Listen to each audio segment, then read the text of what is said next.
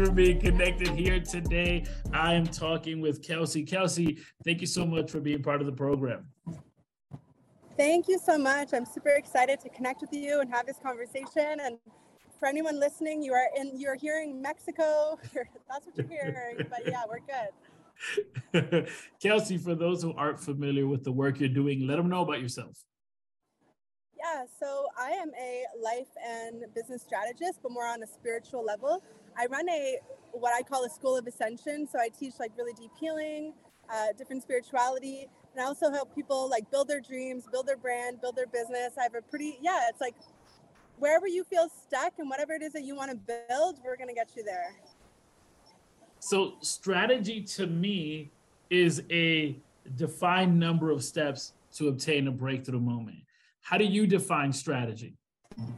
Yeah, so that's so interesting. And I was literally just on a call with my students today, and we were talking about different strategies. And I think that for me as well, strategy is being able to have consistent results, right? So if you just, you're walking down the street and you meet someone and there's this opportunity and now you're invited on a podcast, that was like a fluke. It was luck. That's not a strategy. And we can't teach that and we can't reproduce that, right? So we're a strategy. And to me, it's so important. Embodiment is so important. Anyone can regurgitate strategy that you're learning in a book or from a YouTube, but to actually do a strategy over and over, see the clear results and then teach it, that to me is real strategy. I really like what you're saying, because so often, like you said, it's like people kind of theorize on what could be a good strategy, but the practitioner is the person who sees that continual growth. Totally. Yeah, exactly. And that to me is very much, we're taking the knowledge and we're bringing it down. So right? for that individual that is thinking about putting boots to ground, maybe starting a business, maybe transitioning in their life, maybe flying to Mexico like you are right now, what would be some basic strategies to just get going? I think sometimes the hardest part is just get going. What would be some basic strategies to just get started? Yeah, well, interestingly enough, my favorite thing is don't think, just do. Like, at one point, you have to make a decision in your life. Like, I'm done thinking. I'm done moving through my mind and my limiting beliefs, all these things. And you really just, like, there are multiple times in my life where maybe I'll settle more into the inner work, the inner mindset, what's holding me back. And then I'll move into a period of action. So it's like, just take the steps. So book the flight, whatever it is. And for me, it's constantly working with the unconscious mind. So you close your eyes and you ask your unconscious mind, what is the next step? What is the thing that I have to do right now, today? And literally go do it. When we talk about strategies, when we talk about accomplishing our goals, so often people overlook the spiritual side of things. And we get so caught up on being human doings as opposed to being human beings, let alone even considering our spiritual side of things. So talk about the alignment or the integration and harmony that needs to take place in order to actually put into action those strategies. Yeah, and I love that. That's such a good question. I just made this post about what manifesting is in my world, because manifesting is just alignment. So most people, they're like, okay, part of me wants to build a business. Part of me wants to stay at the career that I've already built. Part of me wants to move and start a new life in Mexico. Part of me wants to stay here. And what we need to understand is that one of the parts is in alignment with what you're truly here to do. And one of the parts is more so ego fear. So we really have to learn to discern and really understand which part is running my life right now. Because, for anyone who's listening, you're 90 to 99% of your thoughts, actions, habits, behaviors are unconscious. So which part? Is it the fearful part or is it the aligned part? So when we're doing that work and when we're like, okay, I'm going to take an action, the first answer is the aligned part. It's like book a flight. Then your ego goes, oh, but I just moved into this apartment, or blah, blah, blah, blah, blah, blah. That's your ego. That's the fear. That's the part of you that's afraid or whatever it is. So we really want to make sure that we're in with that part that's aligned. And to me, it's the part that's aligned with God or universe or source or the whole world, whatever you want to call it. But so when you're moving in alignment with that thing inside of you, nothing can go wrong because you're moving in alignment with all of life itself, right? How much of that is instinct? How much of that is maturation? How much of that is just gut feeling or spidey sense? Yeah, it's so interesting. So I do feel like a lot of it is intuition. I do also think, like, I've been in business for 5 years, and there's been a really big, like, maturation process, as you've said, where I didn't know how to discern between intuition and sabotage, or intuition and fear, because for some people, moving to Mexico is the most expansive, best decision they can make. For others, moving to Mexico is them running away from their problems, and it's the worst decision they can make, right? Right, So right. there's a maturity there for sure. Talk a little bit about, if you can, about deciphering that part, right? Because you said, well, being in alignment is most often that it's that innate reaction. It's this is what I have to do. And of course, the ego comes in, as you mentioned. But talk about being able to decipher, okay, am I heading somewhere to grow, or am I just trying to run away from everything else? Yeah. So, and it's like, this is, again, discernment is really intense because intuition and sabotage, like, I tell my clients, I tell my audience that I've been in the past the queen of self-sabotage.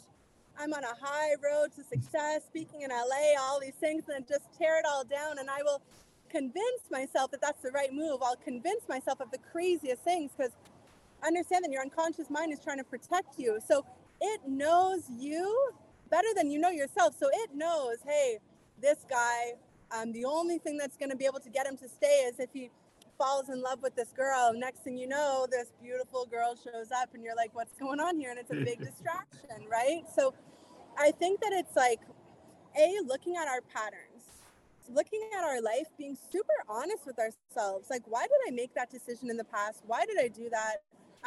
Really kind of digging deep, like, what are the lessons? What actually made me leave that relationship or leave that job or do this thing or not build my business or not post a thing on social media? So I think we look at it kind of in a little bit more of a logical way. And then on another level, when we're feeling into these things, if there's a hint of fear and joy, so you feel afraid, but there's like an excitement, that's a beautiful sign that, like, this is where you're meant to be headed. When the new year starts, most often individuals start doing their New Year's resolution or they establish goals. Others will instead select a word, and this word will be what anchors their actions throughout the year. In that particular spectrum, where do you lean towards? Is it the goal setting and resolution, or the one word? Yeah, and it's funny because, like, I do both.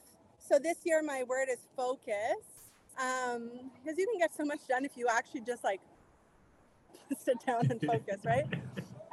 Like, it's just crazy what we can actually accomplish when we just do the things. Right. But so focus, but then I also do set goals. But what's interesting for me is that by Q4, right, and like we're in November, December, I'm already thinking, like, I'm already moving towards the goals that I want to be headed into January. So, like, I've already started, like, my New Year's resolution, like, I don't wait until the end of the year. Like, in November, I'm already thinking, oh, like, January is there. How do I make sure that I end the year really solidly? And then I'm already moving into what I want to accomplish in Q1. So, because again, like, you know, a friend of mine and I were talking yesterday, and I'm like, well, just make sure that, like, next week you eat really clean. And she's like, no, tomorrow. And I'm like, yeah, tomorrow. Like, why are you waiting till next week, right? But it's just like, for sure, like, do it now. But I do totally believe in goal setting, and I do love it. But I do think that there is, and I do think that there is a beautiful collective momentum in January, beautiful collective momentum that can really help people kind of move forward. I think that this is where we just have to be honest with ourselves and hold ourselves accountable and stick with that word and stick with those things, right? Talk about momentum for a moment here, right? That's, as you said, January comes around, new year, new me, everybody's in that environment. How do we maintain that momentum from a spiritual standpoint, not just physically moving, but actually being aligned, as you mentioned? Yeah. Well, I think that maintaining momentum is, like, for me, it's the biggest thing in my life. Like, my thing this year is just keep riding that wave, because when that wave of momentum hits, you really do it. It's like you're grabbing your surfboard, you're going with it because it's so powerful. And when you lose it, it takes a hot second, especially those who are in business for a long time.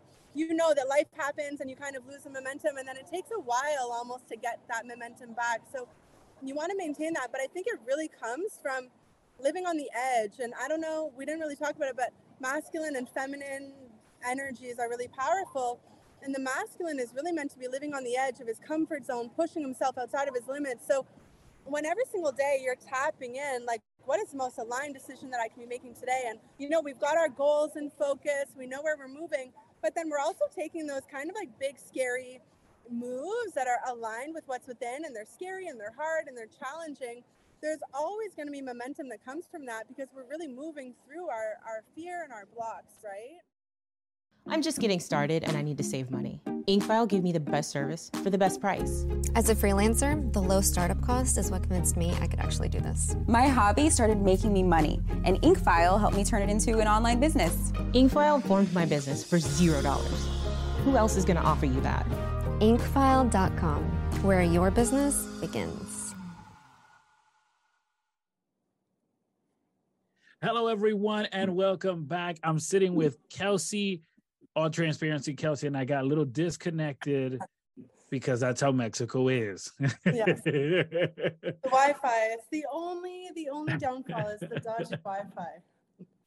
Kelsey, one of the things I want to touch on is the power of meditation. We were talking about previously before we got disconnected there. We were talking about being aligned with our spiritual self and actually being able to walk into what our purpose is. Talk about the power of meditation with reference to staying focused and aligned.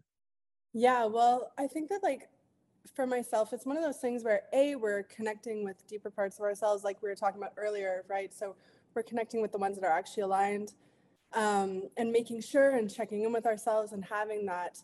But also we're doing the visualizations. And I think that that is something that people don't do enough. And what we really, think we understand now is that the unconscious mind really can't understand the difference between what's imagined or what's real, which is such an interesting thing, right? Mm-hmm.